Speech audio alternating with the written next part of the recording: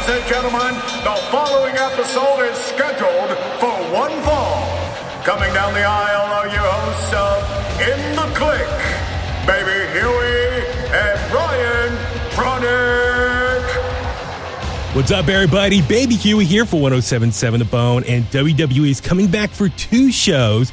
You got WWE Road to WrestleMania. That's going to be at the Oakland Arena in Oakland on Saturday, February 17th. And also WWE Monday Night Raw will be at the SAP Center in San Jose on Monday, February 26th.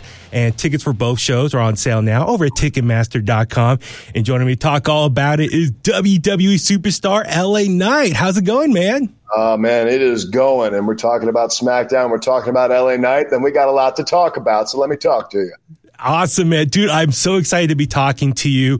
Man, what a year plus you've had in WWE 2023 and now going into 2024. So you become one of the top guys in the company as far as, just crowd reactions and merch sales. Have you had a time to just kind of just sit back and just reflect and just take in what you've been going through? Occasionally I might sit back and just be like, oh yeah, things are going all right now. But for the most part, I try not to sit in that too long because I don't want to rest. I still got lots of work to do. I still got lots of space to make up and real estate to take up. So yes, a little bit, but I don't have time to celebrate enough right now. Gotcha. Well, listen, over the last few months, we've seen you been feuding with Roman Reigns and the Bloodline. And, we've seen you from your one-on-one match with the Tribal Chief at Crown Jewel to the Fatal 4-Way for the title at the Royal Rumble. That's an intimidating challenge to be going up against the top guy in the company. You didn't seem phased. Oh. You seem to really present yourself as a bigger... You completely surprised and confused me there. I thought you were going to say it was a really intimidating challenge for Roman Reigns. Yeah, look, I look at it like this. You look at 12 to 18 months ago and where I was and what I was doing, and now you're talking about having my second WWE Championship match in maybe a few months. That is a huge testament to the fact that, I don't know how to quit. I don't know how to give up. I don't know how to stop. Even from the sense of being put into a position where it's like, all right, well, this guy can go out here and do whatever, and he can at least, make some other guys look good. Well, yeah, maybe I can, but at the same time, I made myself a whole lot of noise. I made a lot of noise to where a lot of people had to look and say, hey, wait a minute, this LA Knight guy, he's pretty good. I think we kind of like him. And so things have changed a lot, and I've just kind of willed a lot of stuff into existence that was not there just a year ago. Exactly. Well, let's look at the Fatal 4-Way at the Royal Rumble. You're in the ring with Roman Reigns, like I said, the Tribal Chief, top guy of the company. Also, Randy Orton, one of the all-time greats, and AJ Styles, arguably one of the best pro wrestlers of this generation. And for yourself, I know you've been in the business 20-plus years, but as far as WWE fans, we've only really seen you on the main roster a little over a year. Right. How are you mentally in that situation? I mean, for me, I'm just kind of guessing, was any form of maybe like imposter syndrome, or how are you able to take on that challenge being around some of these all-time greats? Oh, wow. It's funny that you bring that up. In a weird way, it's just I'm still just doing the same job that I always have been doing.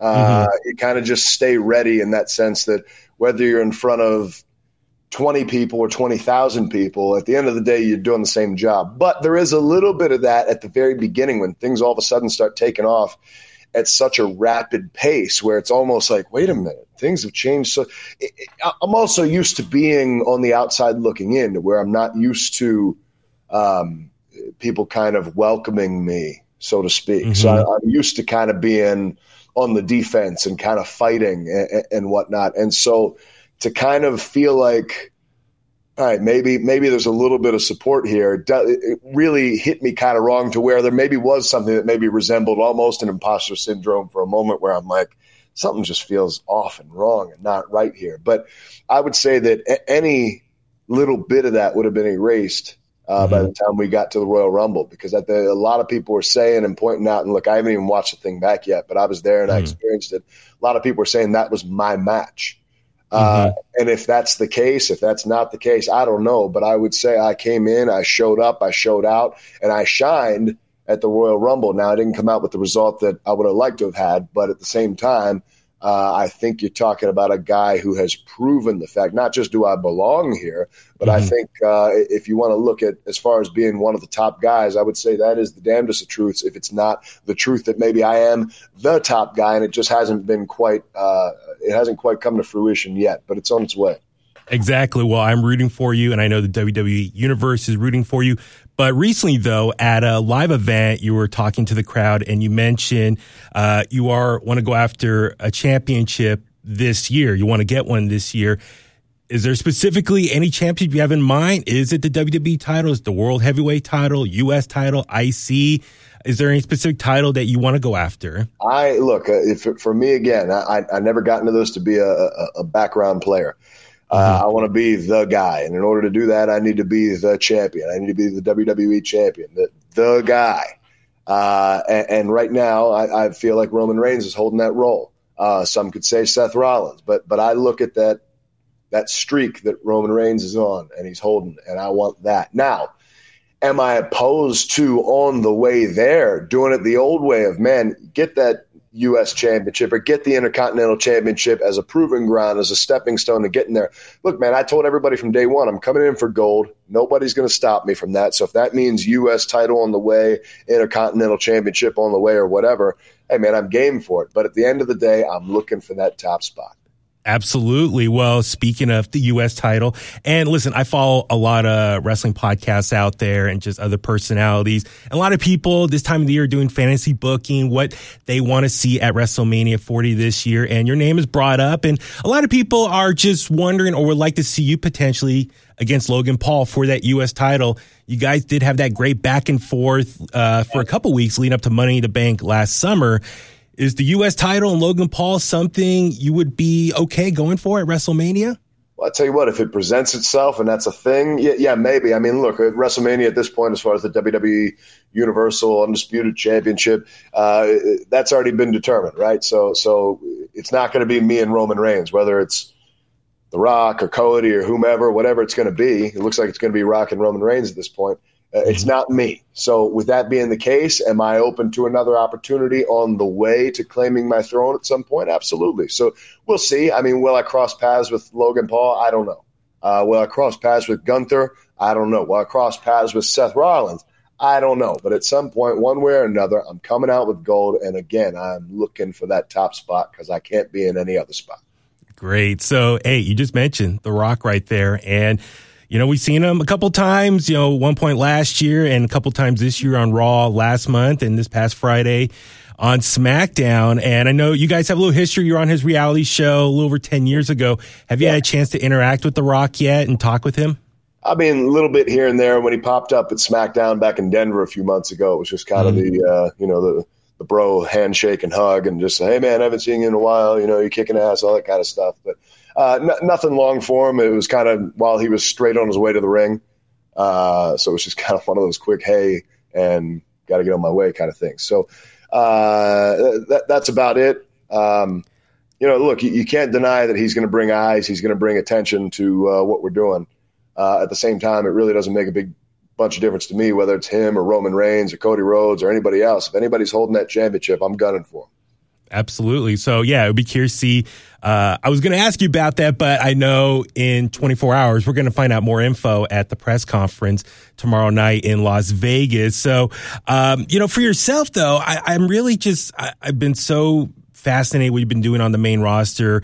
I know a lot of fans see just a lot of your inspirations as far as, you mentioned The Rock and Stone Cold Steve Austin. Is there any other inspirations that you take from that maybe fans would not know or kind of be like, oh, that's interesting. I didn't know that was a source of inspiration for who LA Knight is. Oh, absolutely. But I don't need to let everybody know how the sausage is made. There's plenty of other inspirations inside and outside of wrestling. I mean, obviously, I've told people before, I listen to a lot of hip hop music, always have since I was a kid. So there's a lot of stuff that comes from there.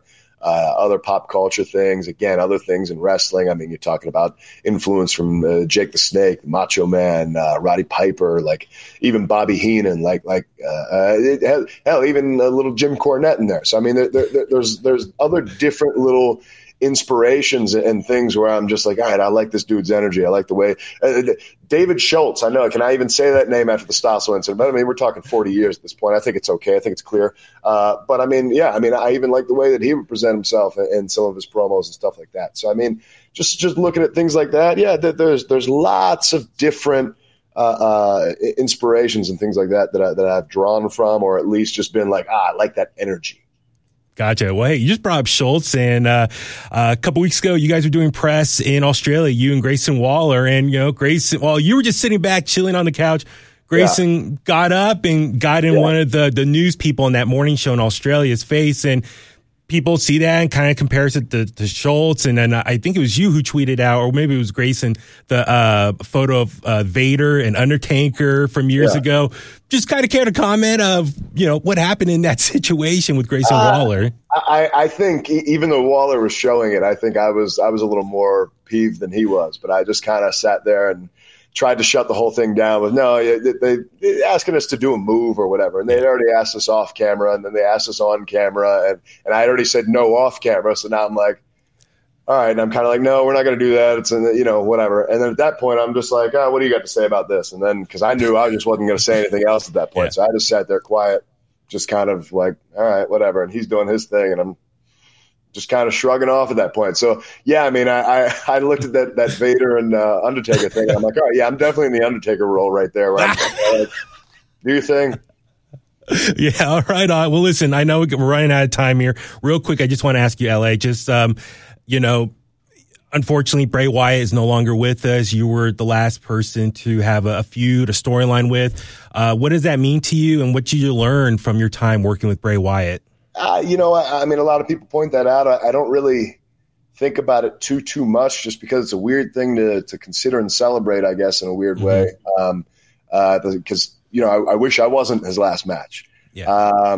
So I think that's really more the way I think about it. But at the same time, that was an experience for me where that was an opportunity. And I don't know that it was looked at as an opportunity in a lot of ways. I think it was just thought of as, here's a guy who can handle himself in this situation and help to put the spotlight on Bray and bring him back, as I did. But at the same time, man, did I shine a light on myself as much as I could.